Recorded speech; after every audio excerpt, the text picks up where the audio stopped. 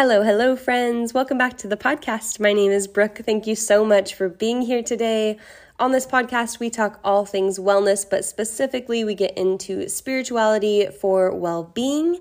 And in these episodes on Mondays, we talk herb of the week. So we pull a card, we talk about its physical benefits, the herbal folklore, maybe some guidance to take with you, some things to think about how to integrate it into your life. So if that sounds like something you're interested in, then stick around and I'll be coming out with these every Monday. Let's get started with our question of what is making you feel magical.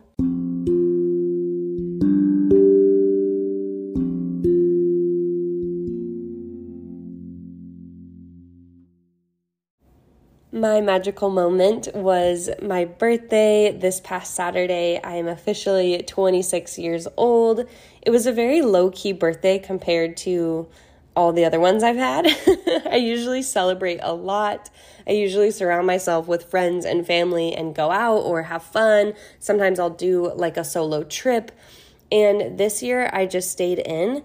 And honestly, I'm really glad that I wanted this low-key birthday because grief really hit me this past Saturday. I mean, I was not expecting it to for some reason, but I was, as you guys know, I'm grieving my grandma, and I was kind of like waiting around for her phone call. I was waiting around for her text and just kept having this realization like that's not going to happen. And it made me really sad. She is someone that has made me feel so special. And no matter whether you were family or friend or a random grocery store clerk, she made everybody feel special wherever she went. And so for birthdays, she made you feel like on top of the world. And it just really hit me on my birthday that there's going to be a lot of celebrations that she isn't going to be a part of physically, right? She's always here with me, and I have that beautiful imagery in my head to kind of ground me and tether me, but her physical being is no longer here. And it made me think about like my daughter's first birthday and just like big things that come up that she won't be here for. And I think my kind of magical moment was having this realization of allowing myself to feel the feelings, no matter whether it's my birthday or not. Like, I felt these weird feelings coming up of like guilt and feeling like I should be happy and I should be feeling so much joy right now and I should be celebrating and I need to be happier, and like this really hard like voice in my head. And I really was like flipping it off, and was just like, no, I'm allowed to feel how I feel. And the more authentic and the more honest I am with my feelings, the quicker they'll pass, and the more I'll be able to actually experience this human life. And I felt like this really proud moment of reflection of like, in the past, I would have either sulked in this and fully let it consume me and just spin me into a spiral of depression, or I would have pushed it away and, instead of letting that like wave of grief come in, I would have been pushing against the current and getting mad at random things and random people and being super pissy and like having an attitude towards everything. And instead of just like dealing with my shit and just feeling how I needed to feel, I would be like pushing against it or going too far into it. And I had this moment of like reflecting on that person that I used to be and how much pain I caused myself and on others just by not being truthful. And when I was honest with myself, I felt so much better about it. It's so much, I don't want to say easier because it doesn't make the grief any easier, but it makes the process a lot simpler on yourself to actually just fully feel into it and then let it pass, let the waves of joy come in, let the waves of grief come in, and just kind of flow with it. I know I've been talking about this a lot, but this is honestly just what's coming up for me, and I need to be honest on here. Hello, that's the whole point of the podcast. I don't want to just like be like, I'm perfectly fine and I had a great birthday. I did have a great birthday, but there was also a lot of grief that came with it. So my magical moment was just that reflection of how much I've grown through that process. This week we are doing our herb of the week. It is Monday, so let's get into it. Let's just take a deep breath and kind of shake that off. I need to... All right, let's get into it, friends. I asked you guys on my stories if you wanted to hear card ASMR or not, and 100% of you guys said yes. So let's do some card pulls together. Maybe take some deep breaths on your own here.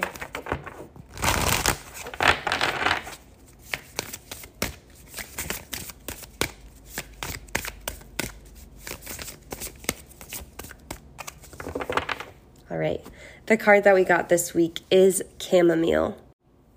So physically, chamomile is known for helping with anxiety, insomnia, depression, restlessness, also helps with digestion issues, and is just overall a very healing, restorative herb. It invites in a lot of peace, a lot of purity, and a graceful power. This card is all about inner peace. So some of its folklore is in Egypt, it's known as the gods of the sun because they look like miniature golden suns. To me, they look like mini daisies. They have those white petals with the yellow in the middle. And it is ruled by the water element and masculine energy. And its healing property is not just for people, but also for plants. So if you have a plant in your garden that isn't doing very well, sometimes you can plant chamomile in there to help it grow better and to kind of help it heal. It has this purification and protection energy to it as well. So if you've been feeling a lot of negativity around you, you can get a plant of chamomile and plant it at your doorstep or around your door or windows to help ward off that negativity. So, and then the last thing is that in South America, it's used for good luck, or it has been used for good luck in some cultures. So they have put it in their hair to attract lovers, carry it in pockets just to act and have some good luck come their way. And then even sometimes when gambling, people have washed their hands with chamomile water to kind of have some good luck with gambling and to bring in some good fortune. I want to read you the little folklore or magical guidance that this card has with it. And it says, if you find yourself often triggered and consumed by small stresses, be aware that they accumulate, creating a chronic state of disharmony and fear. Chamomile today is reminding you not to project your fears onto life and others. Allow yourself a state of internal peace and give yourself the greatest love imagined. Chamomile, like deer energy, instills a contained center of innocence, warmth, and light within us. Deer blesses us with the power of gentleness to heal our wounds and the heart-mind of wounded beings. Don't push hard to do the work. It's the gentleness of spirit that heals all. So again, this is a very gentle, lovey herb. This is a very peaceful herb. I like to add it to my bath if I'm having an extra stressful day.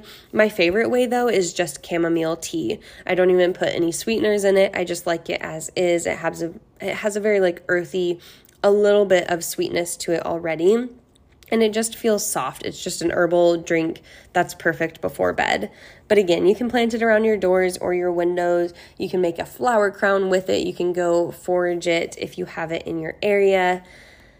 But I really like the last sentence of the guidance of don't push hard to quote unquote do the work. It's the gentleness of spirit that heals all.